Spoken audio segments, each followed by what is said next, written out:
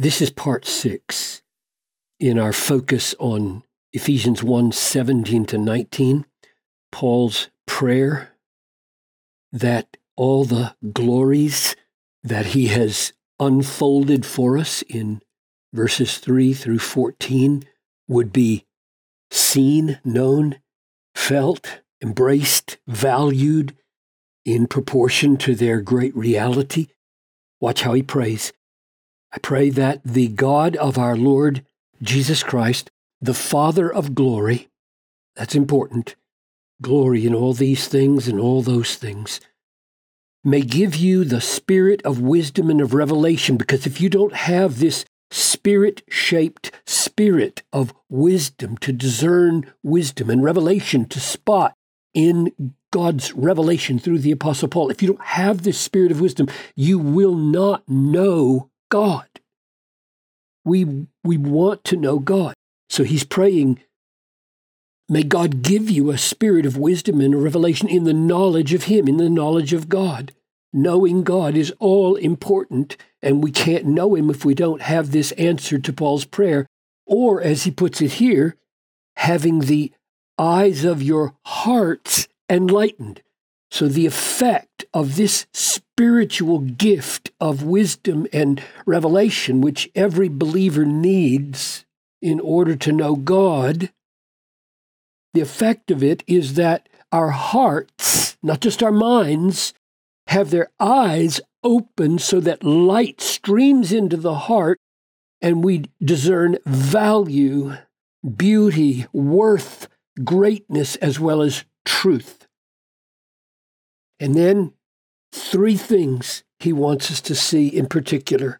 The last one we looked at, that you may know what is the hope of His calling, and the one we look at now, what are the riches of the glory of His inheritance in the saints? What are the riches of the glory of His inheritance in the saints? And the big question is this an inheritance that God receives or that we receive from God? Father, I pray that as we tackle this question, you would give us discernment into Paul's inspired mind, his intention here, and that we might know whether this is your inheritance in us or our inheritance in you. Or is it some combination? I ask this in Jesus' name. Amen. So here are the arguments for taking this as something God inherits. Many interpreters take it that way. Argument number 1, it's called His inheritance, not our inheritance.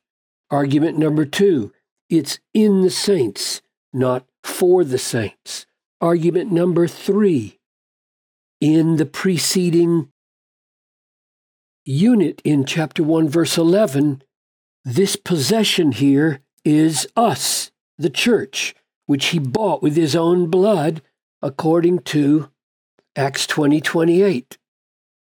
To care for the church of God, which He obtained, and that's the verb form of possession in Ephesians 1:14, which He obtained with His own blood. So, the Holy Spirit is the guarantee of our inheritance. That's our inheritance. We'll come back to that. Unto the redemption of His possession. This is God's possession. So the argument is, well, if we're treated as God's possession, then it's not a far fetch to say His inheritance is that possession. And argument number 4 is that speaking of God's inheritance, namely His people, is very common in the Old Testament. For example, Deuteronomy 32, the Lord's portion is His people. Jacob is His heritage, same word as inheritance. Or Deuteronomy 9:29, for they are your people and your inheritance, whom you brought out by your great power and by your outstretched arm. Or Jeremiah 10:16, not like these idols is he who is the portion of Jacob, for he is the one who formed all things, and Israel is the tribe of his inheritance. The Lord of hosts is his name. I'm going to come back to this idea where it says, he, God, is the portion of Jacob. That is, he's our inheritance. And his inheritance is Israel. That's very, very intriguing, isn't it? So, those are the four arguments why this inheritance here should be taken to mean God inherits the saints, not we inherit something. Now, let me give you the arguments for taking inheritance here as something we inherit. Argument number 1. When you focus on the word his, and then look at how it's used in each of these three prayers, watch, that you may know what is the hope of his calling that he exerts toward the people of God. And the third one, what is the immeasurable greatness of his power toward us?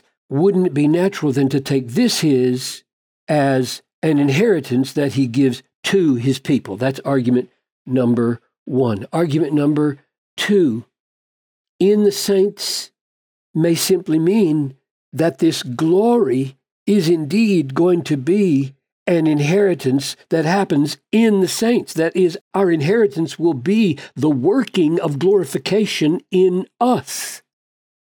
Argument number 3, in verse 14, the preceding use of the word inheritance is indeed our inheritance, not his inheritance. So the immediate context has us inheriting. Argument number 4, when you think about the riches of God's glory, it's virtually always used in Paul in reference to something God has which he extends toward us, not something he finds in us. For example, Romans 9, his purpose is to make known the riches of his glory for the vessels of mercy, which he has prepared beforehand for glory. So, riches of glory for us. Or Ephesians 3:14, I bow my knees before the Father, that according to the riches of his glory, he may grant you to be strengthened. So his riches of glory are the resources for our strengthening. Or Philippians 4:19, my God will supply every need of yours according to his riches in glory. So his riches in glory extended toward us to meet our needs. Or Colossians 1:27, God chose to make known how great among the Gentiles are the riches of the glory of this mystery, which is Christ in you, the hope of glory. We hope in the glory of God because the riches of the glory of God are the mystery of Christ in us. So the use of the riches of glory here in 1:18, what are the riches of the glory, incline us to think he's talking about riches of glory that we will receive as our inheritance, not something that we are, namely God's inheritance. Fourth or last argument, number 5, treating an inheritance as something we receive is very common in the New Testament, while treating us as God's inheritance, even though it's very common in the Old Testament, isn't as common in the New Testament. Just a few pointers to that effect. Give thanks to the Father who has qualified you to share in the inheritance of the saints in light. Or Colossians 3:24, know that from the Lord you will receive the inheritance as your reward. Or if Hebrews 9:15, therefore he is the mediator of a new covenant so that those who are called may receive the promised eternal inheritance. Or 1 Peter 1:3, God has caused us to be born again to a living hope through the resurrection of Jesus Christ from the dead, to an inheritance, imperishable, undefiled, unfading, kept in heaven for you. So it is very common that inheritance would be used to refer to what God gives us, and not as common to say that we are God's inheritance. So which is it? Here we are, and we have to decide. The riches of the glory of his inheritance in the saints. Let me close with this possibility. Let's go back to the section just before this, chapter 1, verses 14 here, and think about this for just one last moment. The Holy Spirit is the guarantee of our inheritance. So we are going to receive an inheritance. What is it? That guarantee of that inheritance, that's a guarantee unto the redemption. So that is being freed from anything that hinders our joy, our health, our beauty, our glory, our worship. This is final redemption of God's possession. We saw in Romans 8:23 that this is especially resurrection from the dead of our bodies. So the completion, this redemption is the completion of the salvation and the beautification and the glorification of God's possession.